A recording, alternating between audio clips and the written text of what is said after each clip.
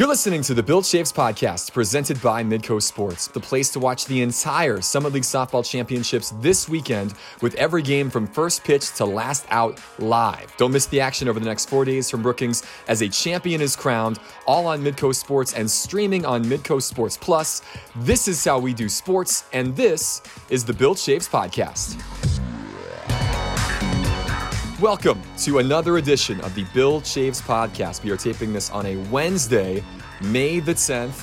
Alex Heinert, Bill Chaves, and special guest Bill, Big Sky Commissioner Tom Wistrcill joining us today. Tom, it's great to see you. Thanks for joining us. I know we got to know each other a little bit when we were on the NCAA Division I Council, and always valued your perspective on a lot of things, and we've stayed in touch since. So I thought it was timely to potentially get your views on a couple things that are interesting, and it seems like we're going to have a little bit of a cross section between the Summit League and Big Sky, but that'll be a later question. But I'm going to start with this. So 3 questions for Tom is, number one, I don't know, of the 32 commissioners, you might be one of the few that actually was an athletic director and now is a commissioner. And you might know that how many that are actually in that vein, so to speak. But give me the differentials and kind of how that's worked and how that helps you on the day-to-day level.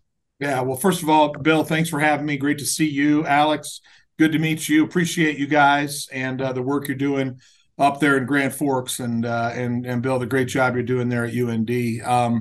It's being a commissioner is an interesting role, and like you said, I think I'm one of 3 or 4 commissioners of 32 that have been athletic directors.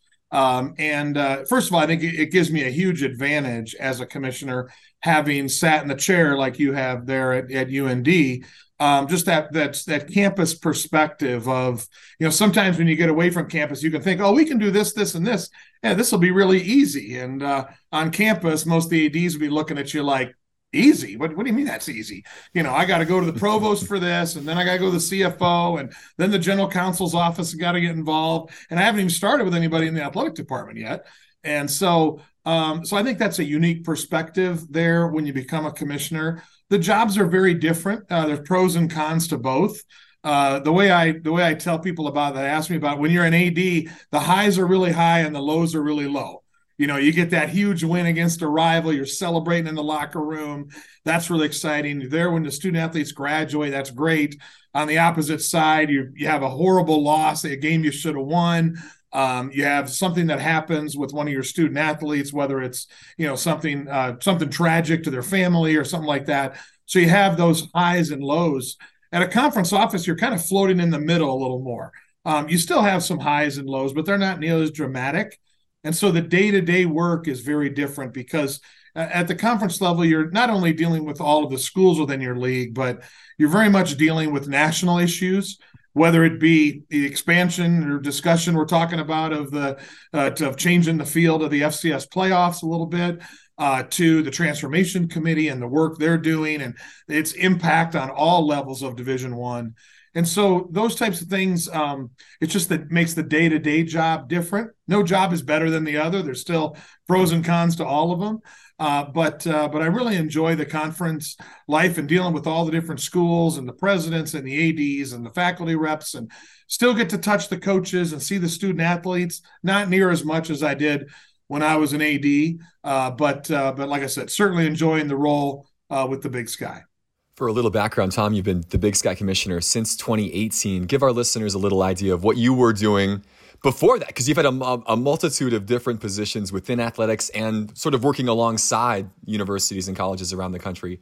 Yeah, I have a fairly unique background. I was a Division III student athlete. I was a Division II commissioner. I was a Division I AD, and now a Division I commissioner. And then around that, also worked for Learfield, who is the multimedia rights holder for many schools around the country, as we know, and dealt with them both on campus. I was the general manager at the University of Wisconsin for 4 years, and then also in their corporate headquarters in Dallas. So I kind of feel like I've seen college athletics from all sides. Again, good and bad to every level, but certainly I've enjoyed my work at the Division I level, and specifically, at the mid-major level, being an AD at Akron and now the commissioner of the Big Sky, where I feel like what we're doing at our level is truly what college athletics is all about. Because it's not about how do we turn 200 million into 500 million. It's about how do we provide a great experience for our student athletes? How do we represent our universities in a very positive way? We are the marketing arm for our universities, and people come in touch with our universities at our level. Usually the first time ever is through an athletics event, whether it's coming to watch a hockey game at UND or a football game at Montana State. And so we've really embraced that part of being Division I, and for me, it's a great fit, and I really enjoy what I'm doing. Tom, you're talking about the landscape a little bit, and I'm going to throw a curveball at Alex right now. You can touch on the other question afterward, but let's just go, because you're talking. You touched on FCS playoffs. So from what you know at this point in time, would love to get your perspective on what you think may or may occur as we're discussing a few things, I think, in that particular tournament. And then just in general, the landscape. And I think you as a commissioner probably have had a little bit more the ability to touch President Baker a little bit more at this point. We look forward. I think he's doing kind of an all-conference tour. And so we have yet to have him come to the Summit League, but he is scheduled. So I look forward to that. But just your thoughts on where we are right now and what's in your crystal ball? Yeah. So, first starting with FCS playoffs, there's been a mandate. It's come down to expand championships to 25% of the field size. I think we've taken the approach, kind of the FCS leadership, both commissioners and the football committee, the selection committee, and the ADs I've talked to, of let's not expand the tournament, but let's expand the number of seeds. Let's seed 1 through 16. Obviously you guys were caught up in a really tough situation last year in football. And that shouldn't happen. And so if we can fix this and seed 1 through 16, have those bottom 8 teams then regionally play at the middle 8, we can still have some regionality there, but we can have a much more true bracket. And so I think that's the push we're going with, is let's seed 1 through 16. So, if you're the 9th team, you're going to play a home game, just like if you're the 16th team, you're going to play a home game. But when you win those games, you're going to be part of the bracket. 16 would play at number 1 if they would win, and so forth on down the line. So we just think that makes a lot of sense and is also the most fair to all our football programs. Now we're also sitting here together. We have the 2 most powerful conferences in FCS on the line right here now. And we're always going to have like 10 to 12 of the 24 teams in the tournament. So it has the biggest impact on us, on our 2 conferences doing this. But yet the other conferences know and embrace this. So we feel good about that. We'll wait and see how it plays out. It has to work its way through its system, both from a championship standpoint and a financial standpoint compared to all the other championships. So that's kind of the status report where that's at right now. Hey, Tom, do you think that could be in play for this upcoming year? Is that a possibility, or do you think it has to go through the cycle and it's going to take another year to have that occur? We are pushing hard for it to be addressed for this coming fall. So I would say right now it's 50-50. I'd say it's really good that it happens someday. I'd say it's 50-50 that it happens this fall. And the reason is, like I said, financially, you have all of these championships, 30-some championships, and they want all the information from all of them before they make their decision. We can get ours to them next week, but, tennis and golf and baseball and others all have to kind of get their ducks in a row before they make the decision. So time will tell, but the good thing is FCS seems to be completely aligned with where we want to go. And that's not the case in other sports, as we all know. Different levels don't always agree. In this one, we seem to be unanimous with our feelings there. So yeah, I'm excited about that. I do think that one tweak will help the bracket significantly. I really do. There's been, I'll call it weirdness throughout, the years when you're going into the kind of the playoff realm and you're bidding and all of those types of things. That might kind of take some of that out of it. And if it took, a situation to occur where maybe this is a opportunity for us, given the fact that the association was asking tournaments to do some things too. It seemed like the moon and stars are aligning for us. Yeah, I agree. So stay tuned on that, but we feel pretty good. So as far as your other question goes about kind of the landscape, first of all, I've been with President Baker now probably 6 different times, either via Zoom or in person. As part of my role on the basketball committee, he's popped in our selection room a few times, and then he spent probably an hour with us in Houston at the Final Four, and was kind of using us like a focus group because we have all different levels of Division I on the basketball committee. And I have been so impressed with him. You can tell not only is he smart politically and has an incredible background, but he's just a regular good guy, and is a quick study.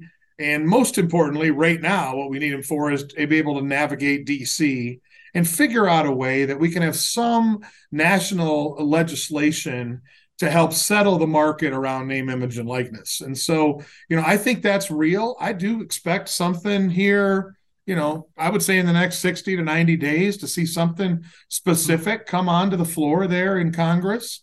It's the one thing that we can't fix on our own because all these states have different laws. We need that. And so that's a big first step. I think our goal going into this, and by us, I mean 32 commissioners talk about this a lot, which is how do we keep everybody underneath the tent, knowing that there's huge differences between our schools on this call and Alabama, Georgia, Texas. What the number one thing we have in common is the basketball tournament, right? Men's, women's basketball. And so outside of that, what allowances can we let people do to address their student athlete needs, facility needs, also still monetarily support Division I athletics in a reasonable fashion? And so that's what we've worked really hard on. And so I still have a really good positive feeling about where we're heading and where we're going. And if we can get that name, image, and likeness thing done, it allows us to at least govern ourselves in a way where, does football maybe look different in 3 to 5 years? Probably, those top schools, they could do something completely different. But they also have some conference membership stuff to sort out, and that could play out differently here in the next few years. But the first step is getting the name, image, and likeness through Congress. That helps settle those waves. And then we can focus in on, okay, what do we want to be and what do we want to look like 5 to 10 years from now?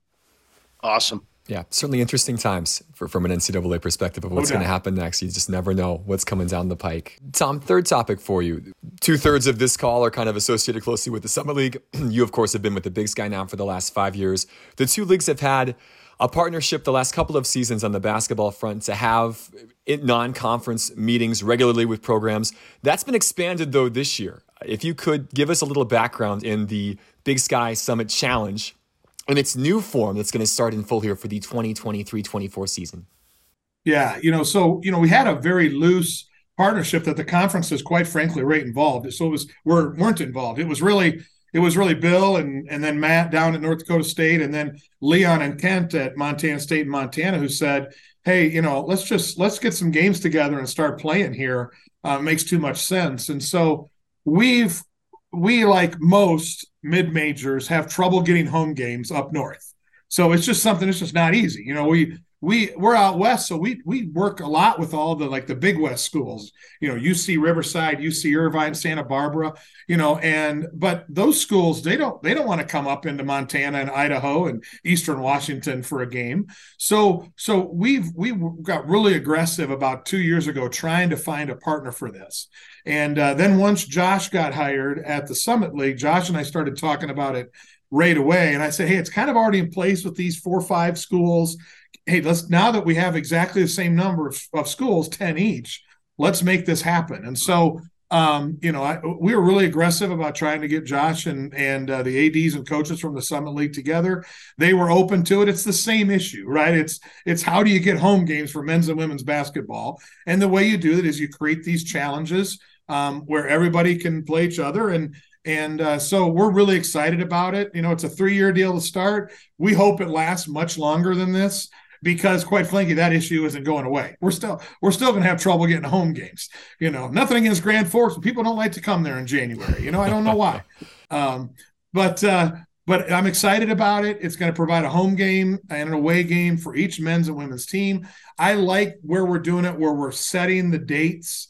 And I want to continue where we place it in the schedule. We can have discussions about amongst the two conferences, but I think having the fixed day, one weekday, one weekend, I think that's a great way to do it.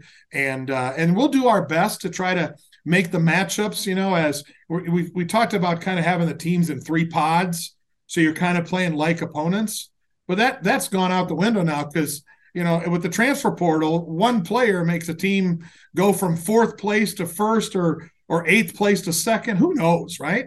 So we'll do the best we can, and we'll mix it up. And we're just really excited about it. Get year 1 going, and I think it's a great matchup. And we'll have some teams flying around the country to places they normally wouldn't be at, and it's very exciting. So quick follow-up. Kudos to you and Josh for sure. And I know Dan Satter and Mindy K. Larson were instrumental in herding the cats, so to speak. And I think we were one of the more difficult ones to deal with because we had contracts, whatever. It all worked. So excited about it. I actually kind of sneaky like it where it's at right now in the calendar, but I like the 2 games in a week because at the end of the day, you can focus in, right? It's challenge week, if you will. Do you think at this point in time, anything beyond what we can do with this at some point in time, as far as getting some media exposure to some degree and all that right? Obviously, my good friends at Midco are going to probably be on with some of the games to some degree for sure, but anything, I guess, beyond just the games themselves? Yeah, I think that now that we've got it established, now we can start to dream about what it could be. Mm-hmm. And so I think that's where the focus shifts now to is, do we have a featured matchup that somewhere along the line that we can move to a national linear channel or something like that? Those discussions can happen now that we've got it established. We threw all kinds of ideas against the wall, like, do you bring 4 teams to a neutral site and play it, kind of play 4 games in one day? So there's lots of different things there. It's best to start where we're going, we believe, which is, people want home games and we need it for season tickets. We need it for our donors. And so, we start there, but no, Bill, I think the sky's the limit, and let's see where it goes once we get this thing off the ground.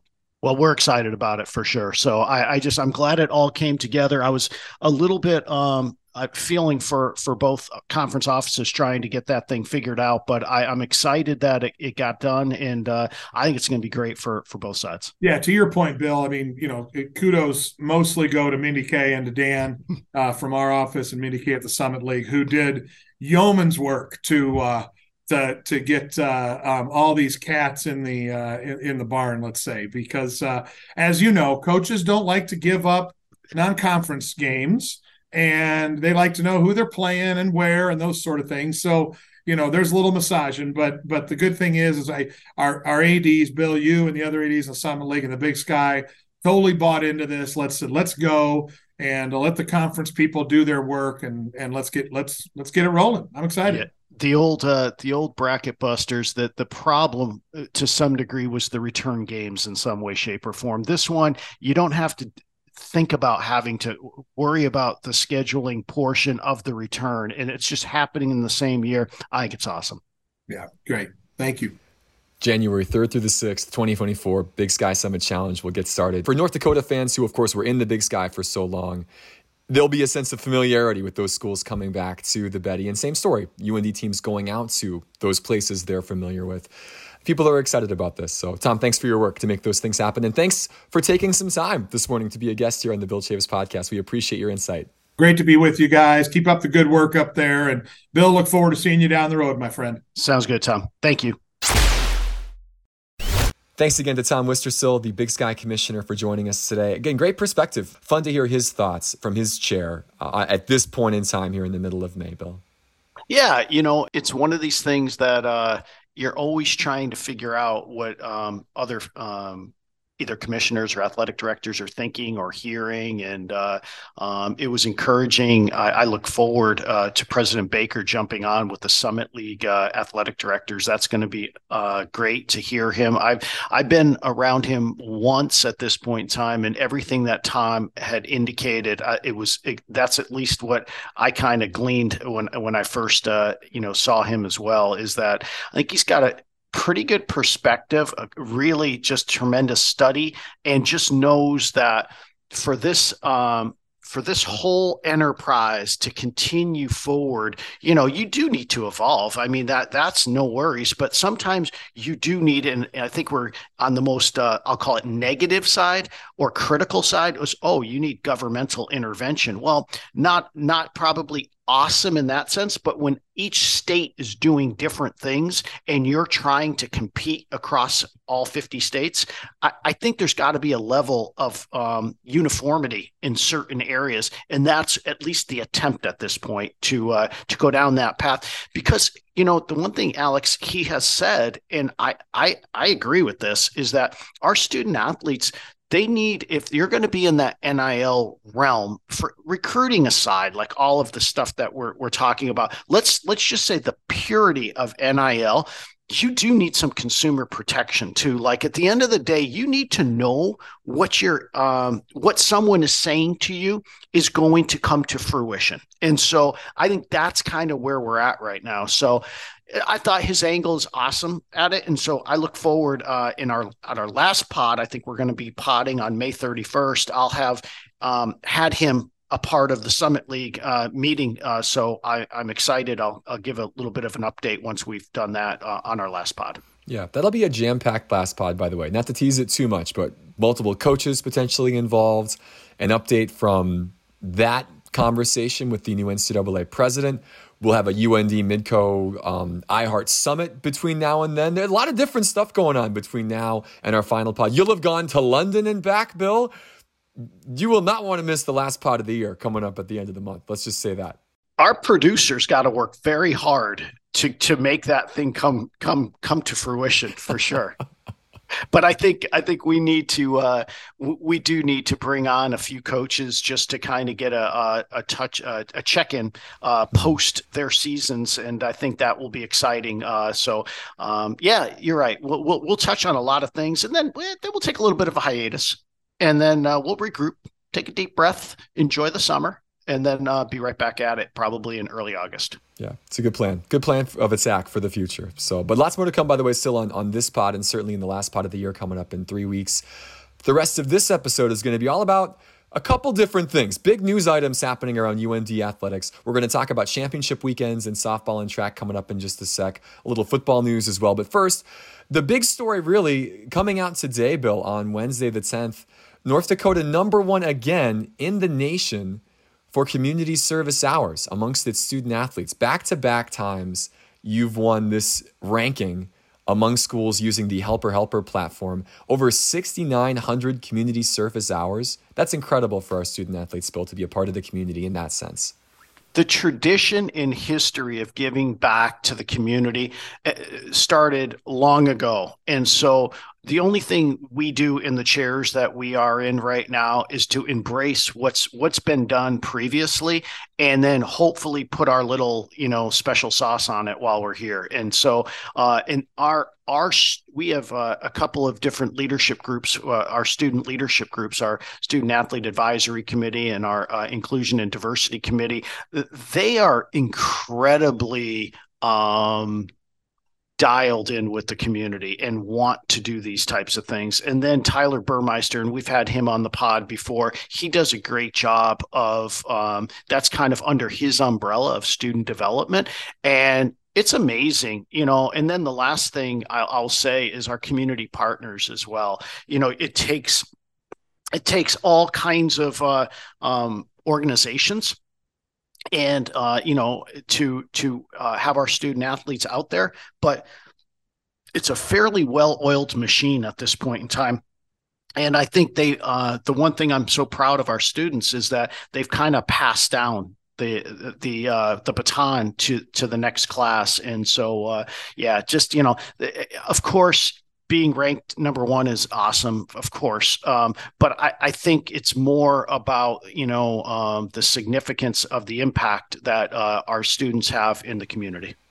You mentioned passing the baton. I can remember being at UND football practices now over the years. And in the fall, at fall camp, and at the end of a practice, Coach Schweigert will always ask any other announcements for the good of the group. And it's neat to see different generations of guys stand up and say, hey, there's this great opportunity coming up this weekend to volunteer at this event. We'd love you to come out and sign up. I'll be here after practice. Like it's the student athletes that have really taken on that role. And you see that it's not one or two kids. I mean, it transcends sports, transcends classes. And as you say, it's been so great to see that continue year after year after year. Correct. And the only way this actually happens if it happens within that group, because ultimately you can't top down certain things. I mean, it has to be embraced by the actual, participants, if you will. And so the one thing that we've noticed over the course of time as well is, many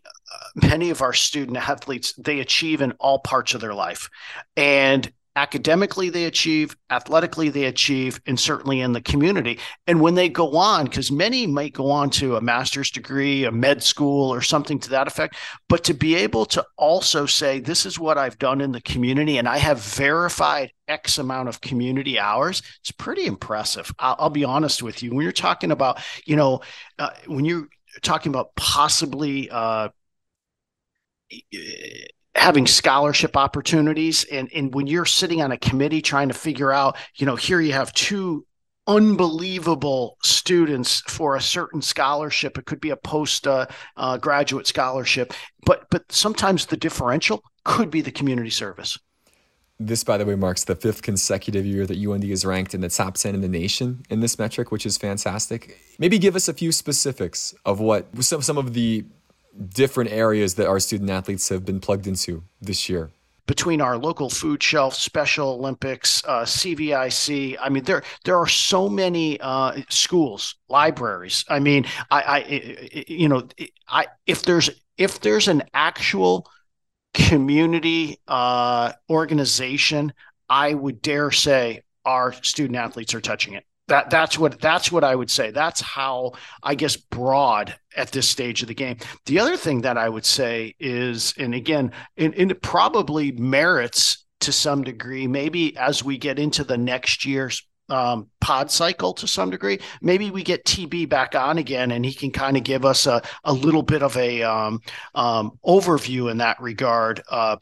Or we put him on the extravaganza on May 31st. But at the end of the day, it's amazing how many organizations. I literally would say it feels like it's almost like 100 organizations that we've dealt with, somewhere in that range. It's awesome to see young people doing this, for the good of the community and to help encourage and uplift and empower and make a difference for themselves in their own lives, as well as the people they're affecting. Certainly, you're going to maybe not remember every game that you've played, particularly, certainly not every practice that you had, but you will remember the impact you had on someone's life. I mean, to go into a school and, who knows, right? Like read or do something that is, based for the community, whether it's, serving as a Halloween party, right? I mean, doing those types of things. Those are memorable type of opportunities, not for the folks that are, I'll call it, receiving the benefit, if you will. Actually, the receiver is the giver. I mean, that's ultimately who it is. Yeah, that's usually how it works in these situations. That's for sure. So again, well done all the way around to our UND student athlete crew. These student athletes are taking the field this weekend in some of their more important matches, meets of the season. Softball getting set to get started today. As you listen to this, the first round will already be in the books, but UND softball making the Summit League tournament for the 4th time since joining the league. They're playing South Dakota today in the 4-5 matchup. Again, that game will already be over as you listen to this, but a great run down the stretch. We've talked about this a lot on the pod. The softball team had a difficult non-conference season with 0 home games until the final week of the year. Essentially, the last weekend of the regular season was the first time they played at home. And yet they were able to rally in Summit League play. I think they went 9-10 in the conference. Perfect at home. They won 4 in a row to close the season out. They made this great push to make the tournament. And now, again, regardless of what has happened already in Brookings and what will happen this weekend, job well done to Jordan Stevens and this crew for keeping their head up and fighting and making this season what it was. Yeah, I agree with you, Alex. It was really kind of tough for the team because there was many games where we just lost, in either the 7th inning or just, tight games, and we just couldn't close it out. And then it's kind of turned over the last couple of weeks, which is great to see. And, I like our chances against South Dakota today. Certainly I know that they swept us 2 games, the first couple about a month ago, somewhere in that range. But I think we're a little bit different team right now. So I do like the tournament format. I'll be honest with you. You make it 3 through 6, and that first day is single elimination. Boom! Like you got to bring it, and then you can get into a double elimination deal. So, but today, 2:00, we got to be ready. Get after it and see if we can play some good softball. See if we can I'll call it into the second phase of the tournament. Yeah, it is unique. 6 teams make it, but as you said, the top 2 get the benefit of having that safety net. You get an extra loss built in.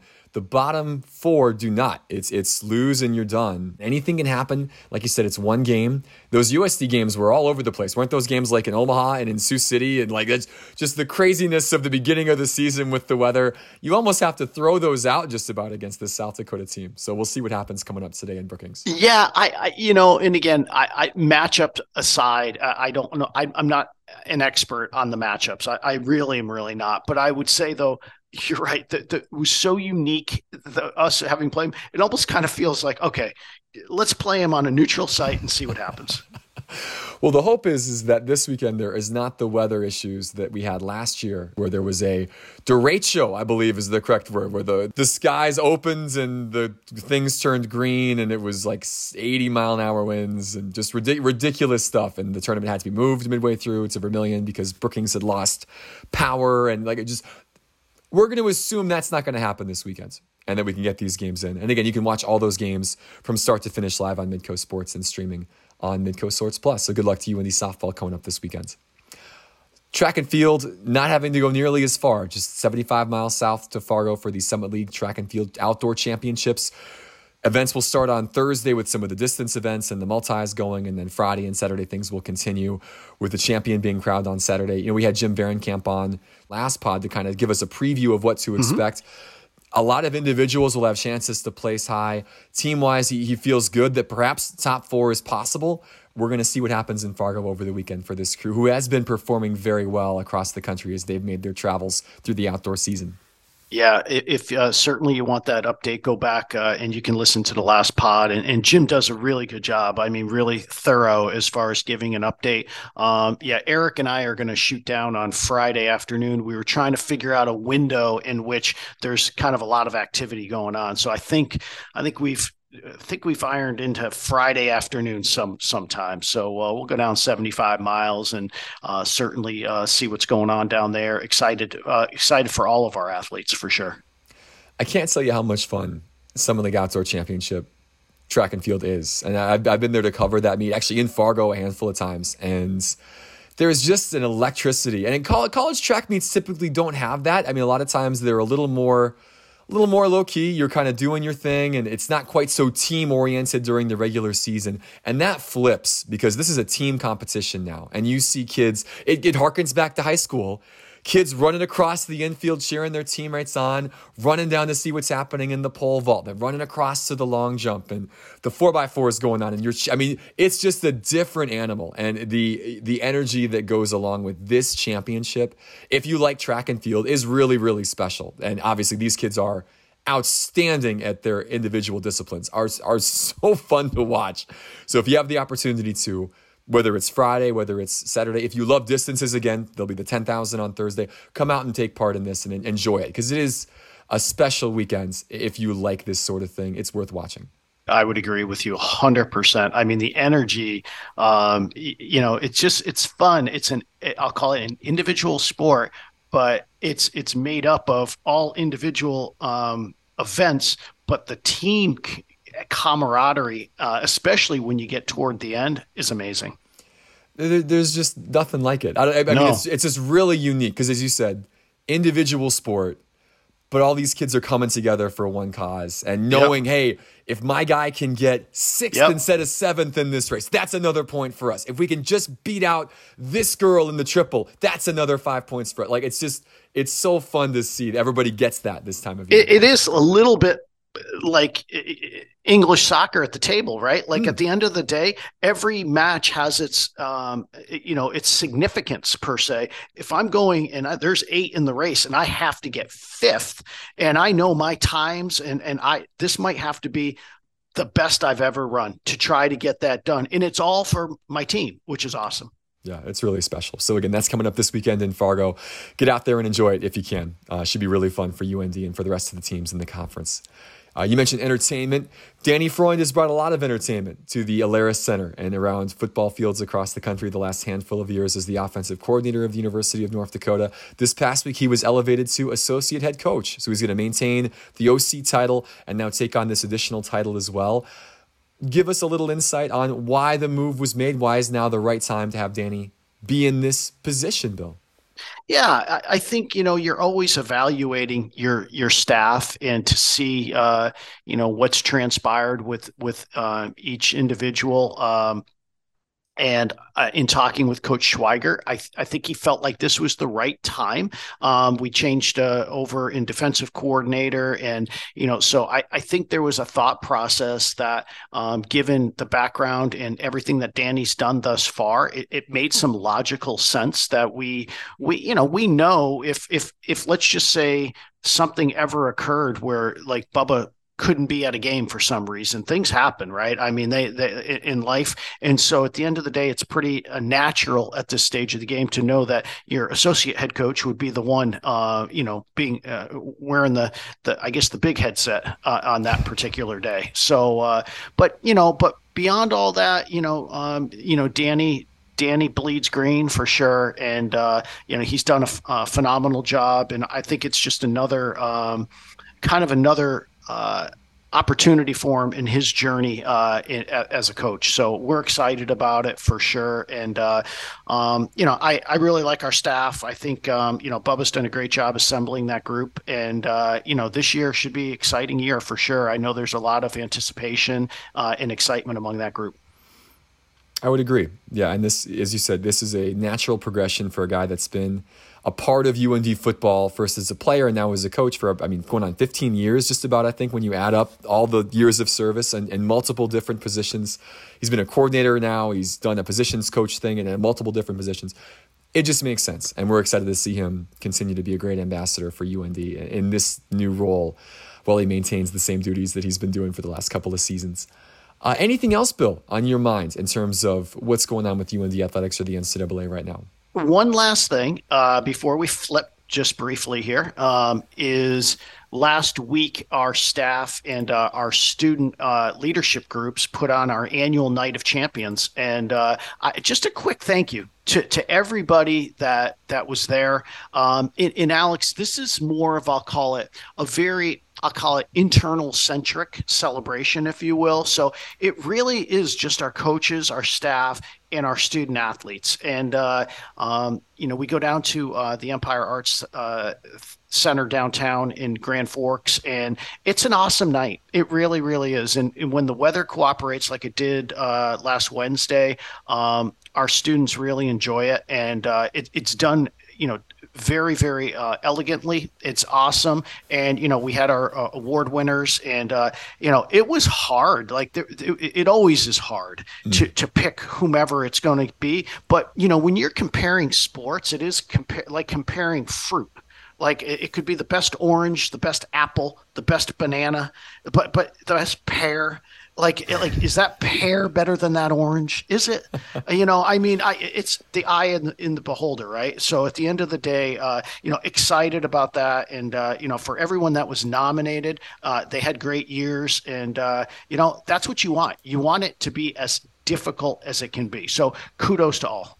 Yeah, great. It's great. It's always a great night, special night for our kids at the end of the year. Another one of those benchmarks in the spring to get to this point in the year when you are giving out those end of season awards, end of year awards, and recognizing these student athletes' accomplishments over the course of a season. It's pretty cool. It kind of puts a bow on it, right? I mean, to some degree, it gets all of our teams together, which doesn't happen many times. It just doesn't. I mean, like every time we do it, it was like, boy, we should do this more often. Well, calendars and schedules just don't allow. I mean, that's just what it is. Everyone's on their own calendar, and their seasons, are different. But it was tremendous. And if you want to see all the winners, all you do is go to fightinghawks.com and search Night of Champions, and we had an awesome video put together, and so that's on there, and then all the award winners are there as well. Very cool. Good stuff there. Well, let's do a quick flip over to the B side, about 10 minutes or so to chat about a couple different things. Bill, where do you want to start? There's a lot going on between Red Sox baseball and the NBA and NHL playoffs, and Tottenham Hotspur continuing to stub their toe in the English Premier League. And hey, man, we won last week. We won last week. You got a big win last week. Big win last week to steady the ship a little bit. But let's start there. You're going to Tottenham Hotspur Stadium next week for the first time. Give us a little flavor on what you expect to see come next weekend for the Spurs. Well, the Spurs have 3 matches left in the season, and they've got 3 winnable matches, but they actually need to win them because if they don't, they might find themselves either out of Europe next year in European competition, or they could solidly be in European competition. I think the top 4 is done, in my humble opinion. But if they got 9 points, you never know. I mean, but the reality of it is certainly 9 will get you to the Europa League. And so, and that wouldn't be the worst for them next year. I'd be okay with that. But they play Villa this weekend at Villa, and that will be interesting. And then, Brentford at home. And that's the one that Derek and I will be at. That'll be interesting. Their last home match of the season, and then they're on the road that final Sunday where all the teams play at the same time. And so we'll see. A lot of chatter about potential manager. We change managers, Alex. It's what we do. You got to keep going back into the barrel to find the right one. That's where you're at right now. It's pick up a fish and take a look and then throw it back after a couple months and then cast your net again and see what you come up with. But yeah, as you said, Spurs are in 6th. Obviously, top 4 make Europeans, big competition. 5 and 6, make the Europa League, and then 7, the beloved Conference League that you've been a part of before. That would be the poison chalice that you would get to drink from next year if that's where you land. But again, it's you play teams that are kind of right behind you, but probably won't catch you, but could if things go poorly. So kind of important games. That Brentford game that you will see in person against the Bees, kind of a big one there. Brentford top 10 in the table. Aston Villa's right behind you in 8th. Brighton's got a couple of games in hand. So it's all happening right now. For the problem with Spurs, and I think Liverpool had dealt with this a lot as well, is the only time that they've won recently is at home. And they just don't win road games. And so I'll be interested to see what they do at Villa this weekend. But obviously they played a very entertaining game in Anfield, a couple of weeks ago. That was entertaining. That's entertaining. Yes. That's all I'll say. It's very entertaining. 2 teams that maybe aren't really locked in defensively. So if this would have been right, if this pod was taking place the day after that had happened, we would have spent like 45 minutes on this, but we'll just concise this up. So this match is on a Sunday. So usually on Liverpool game days, on Sundays, I'll just shut my phone off because we go to church in the morning. The kids have Sunday school. Like I know I'm recording the game and I'll watch it later, and I just don't want to have the results spoiled. I get done with our duties at church and we get home and make the kids lunch, and then we get our 2-year-old down for a nap. And then I get ready to turn the game on and watch the match, which is unbelievable. This crazy 4-3, like Liverpool up 3-0. Spurs come all the way back. Richarlison scores this ridiculous somehow goal off a free kick in stoppage time to complete the comeback. And then Liverpool, of course, score like 60 seconds later to win the game 4-3. And it's bedlam. I turn my phone on after this happens on my recording, and I have 23 text messages. I'm on a thread with Bill and Paulie Ralston, and with Chris Logan from UND, all varying Premier League fans of different clubs of origin. And it's just hilarious. So read through these in real time for me to see how each of these men are reacting to, as a Liverpool fan, a Spurs fan, and an Arsenal fan, watching this match. It was really funny. But I thought I never get to take part in these things because I'm always like 5 hours behind everybody. But it was a full display of emotion from this group. Well, the highlight of the text message ultimately was Logan was right. He called 7 goals. 7 goals. He did. He just at one point didn't think that the Spurs would get any goals, which why would you think after 15 minutes it's 3-0 Liverpool? Oh. He's just had a bad go as Lucas Moura. Like, hey, man, he actually had a nice run with Spurs. That was weird. We score with literally a minute left, and then you just – it was like a knife through butter. I mean, I couldn't even believe that. It was hard to I shouldn't say I didn't believe it. Of course I believed it. It happened. It happened. But it was crazy.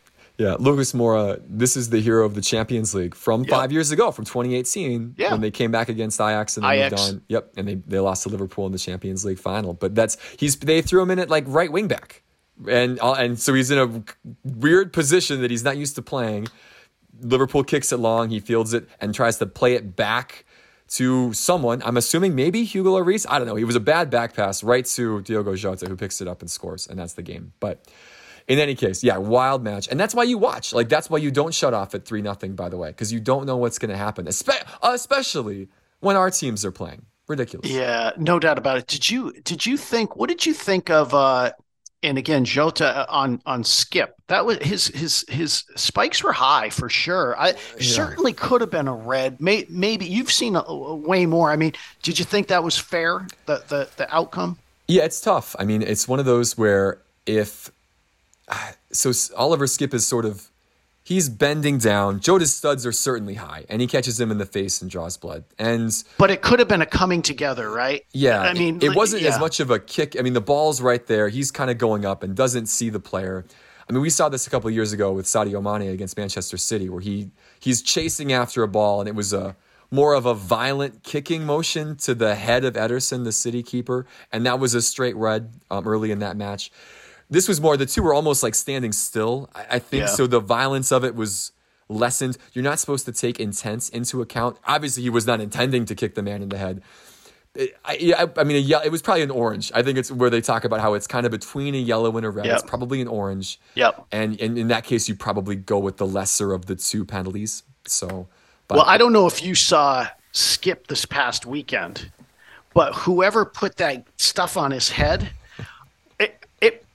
I thought that they could do probably a better job. And I think they did it just to make sure that Liverpool saw that there was a lot of issues up there. You looked like a mummy. I mean, it would seem like there would have been a better way to help him at that point, but that was it looked like you were like scrounging around for something to put on his head, and we just kind of saw a sheet and a little bit of a tape, and we just kind of stuck it all up there. 2023, and we still haven't been able to figure that out, how to stop the bleeding on someone's head during the midst of an athletic match. It's fantastic. Well, I'm super excited for you and your son to get to go and experience all this. You and Derek are going to have a great time. So I'm excited to hear the full report coming up on that last pod of the year. It's going to be awesome. A couple quick hitters here. Our Boston sports teams involved in various competitions, Bill. Sox looking pretty good. I mean, this has been a great run. They won 8 in a row at one point. They would be either first or second in any other division in the major leagues. Yep. They just happen to play in the American League East, and they're currently fourth. I give them credit. I think that, Kenley Jansen's been good. And so having a closer and then going backwards, I still think is a thing in 2023. I think it settles a pitching staff. And I think they're in Sale's thrown well. I mean, he's got some velocity. Paxton starts on Friday. That'll be interesting. So it'll be interesting, Alex. I think I still am waiting, and I think he's due to come back in the next month or so as Mondesi. And, that might solidify some things too, because he's pretty good defensively, right? And we can move Kike out of there. But Duran's played well in center too, so good for him. And so all of those pieces, yeah, they've been better. They've certainly been better, but you're right. I mean, the Rays have been ridiculous. The O's are much better. Their lineup's good. Yeah, Bubba Schweigert's Orioles, 24-13 right now, 3 games up on Boston. Alec Johnson's Tampa Bay Rays still leading the division and leading all of baseball with just 1 win shy of 30 on the season, so just 9 defeats. Pretty good team down there in St. Pete's. Well, that's all the time we've got right now for this particular edition of the Bill Chaves podcast. A big thanks to Tom Wistrcill, the Big Sky Commish, for coming on and chatting about all things NCAA. Big thanks to Bill as always, and to our behind-the-scenes crew, Alec, Kelsey, and Paul. I'm Alex. Thanks again for listening. We will see you in a couple of weeks for the season finale coming up at the end of May. Enjoy the rest of the UND school year, the rest of the spring sports season. Best of luck for all of our athletes as they finish up their campaigns. And we'll talk to you soon. Thanks.